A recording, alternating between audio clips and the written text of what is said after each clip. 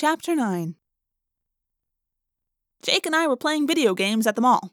I was kicking his butt. He was distracted because he was eating. He was eating a big red bug with huge pincers. I told him not to eat it. It would upset his stomach. But he just ignored me. Then, suddenly, his stomach exploded. It just exploded outward, guts flying everywhere. 8 huge spider legs appeared, like something in him was trying to crawl out. I tried to get away, but the steam was rising. I was burning up. I tried to run, but my legs were gone, replaced by a tail that jerked and kicked. I screamed and screamed. Marco, wake up! My eyes opened very suddenly. Darkness. Someone holding on to me. I was confused. Mom? I asked. Silence. Then, no. My brain snapped back into reality. I was in my room, in my own bed. My dad was sitting on the side of the bed. He looked concerned and sad. It's just me, he said. He let go of my shoulders. I felt sweaty all over. Cold sweat. I guess you had a nightmare, my father said. Yeah, I said shakily. Sorry I woke you up. I wasn't asleep, he said. I glanced at my clock. The red numbers showed 3:18 a.m. I didn't have to ask why my dad was awake. He often sat awake late into the night. Sometimes watching TV. Sometimes just staring into space. He'd been that way since my mom died. My dad looks very different from me. For one thing, he's pretty tall. He's paler than me, too, and has light brown eyes. My mom was Hispanic, very dark hair and eyes. Everyone says I look like her.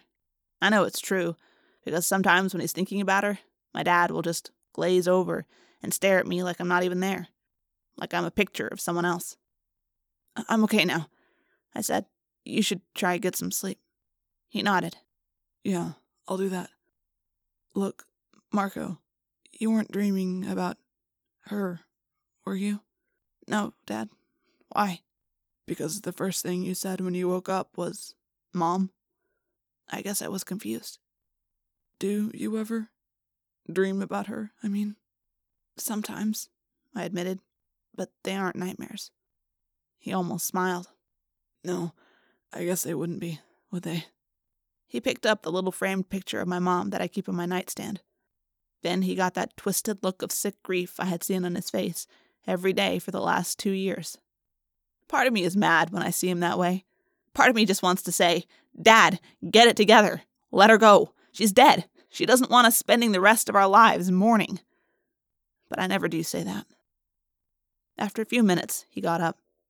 He made some last remark about how I shouldn't be worried about boogeymen, and left. I knew he would sit out in the living room alone, and eventually fall asleep in his chair. I lay there in the dark and tried to get the dream out of my head. But it's hard to forget a nightmare that's true. There, it is finished. Axe held up a small mess of electronic components for all of us to see. It looked sort of like an exploded remote control, but smaller. It was the next day. We were out in the woods, grouped together beneath a huge old oak tree. It was like a strange sort of picnic.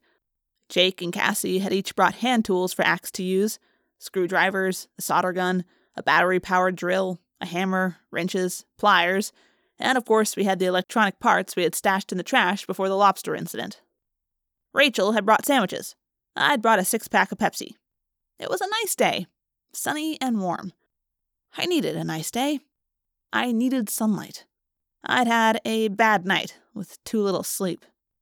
So, Axe, I said, what is it? It is a distress beacon that can broadcast on Yerk frequencies, he said with satisfaction. I know this is a Yerk frequency. We have used it to trick them before, to send false instructions. All it needs is a Z-space transponder, Jake said wearily, rolling his eyes at me. I think Jake may have been a bit ragged out by the lobster incident, too. He seemed snappish and kind of unfocused. Not at all Jake-like. And since we can't get a Z-space transponder, it's basically useless, right? Rachel asked. Yes, totally useless without the transponder. Rachel threw up her hands. Then what exactly are we doing? Jake just shrugged. Cassie sidled up next to him and gave him a small little sideways hug. No one was supposed to notice. But Right away, Jake's harsh look mellowed a little. That wasn't doing anything for my bad mood, though. Well, I'm guessing that in about 2 centuries or so, humans will discover zero space and make transponders, whatever they are. But in the meantime, I'm going to have a sandwich. Tobias came drifting down through the branches and leaves of the tree, almost silent. He landed on a low branch of the oak.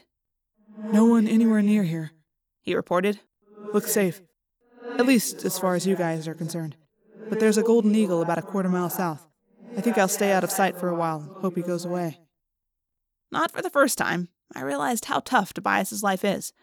He shares all the same dangers we do, but he also has all the dangers that come from being a red-tailed hawk. Golden eagles sometimes prey on hawks. They are bigger and faster than he is. So, what's up? Tobias asked. We have a completely useless distress beacon, Rachel said. We need a transponder that probably won't be invented on this planet for a century or 2. How about Chapman? Tobias said. What about Chapman? I asked. Chapman is the assistant principal at our school. He is also one of the most important controllers. I used to hate Chapman. I mean, once I knew that he was a controller and all. But then we learned that he surrendered his freedom to the Yeerks as part of a deal to keep his daughter, Melissa, safe. It's hard to hate someone for protecting their kid, even if he or she ended up being a deadly enemy.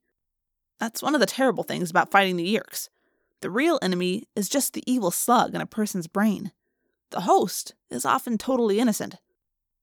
We know that Chapman communicates with Visser 3, Tobias said. He talks to Visser 3 on the Yeerk mothership or on the Blade ship, wherever Visser 3 is. Doesn't that mean that Chapman's secret radio thing must have one of these Z-Space transponders? Yes, Axe said instantly. If this controller speaks to any Yeerk ship, he would have to have a Z-Space transponder. The Yeerk ships are all cloaked. Cloaking technology requires a Z-Space deflection. Jake caught my eye. That's pretty much what I figured. I smiled, despite the fact that I had a bad feeling about the way this conversation was going. How big is a Z-Space thingy? Cassie asked. Axe held 2 of his fingers close together, indicating something the size of a pea. There would be several redundant units in any transmitter. We could take one without it being noticed. At least, not right away. Rachel stood. We are not going into Chapman's house again, she said firmly. The last time we did, we almost got Melissa made into a controller. We cannot morph her cat again. Chapman is on guard now. It won't be easy this time. She realized what she'd said and added, not that it was exactly easy the first time. A historic first, I observed. Rachel saying no to a mission. Rachel's right, Jake said. We do nothing that will endanger Melissa again. So the cat is out. Also, any other plan that means major risk that Chapman will discover us. For a while, no one said anything. Finally, Axe spoke silently in our heads. I cannot ask anyone to take risks for me. You rescued me from the bottom of the ocean. You sheltered me. And my foolishness almost got Prince Jake and Marco killed yesterday. What he said surprised me a little. I guess I'd expected him to argue that we should try and help him. What if... Cassie began. We all looked at her. Yes? Jake asked.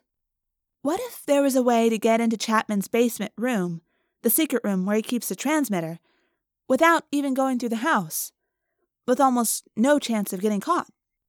I felt my heart sink. As long as it doesn't involve anything with an exoskeleton. I'd meant it as a joke, but Cassie just looked at me solemnly. What? I demanded. A lobster again? How is a lobster? No, she said. Think smaller. Much smaller. Much, much smaller.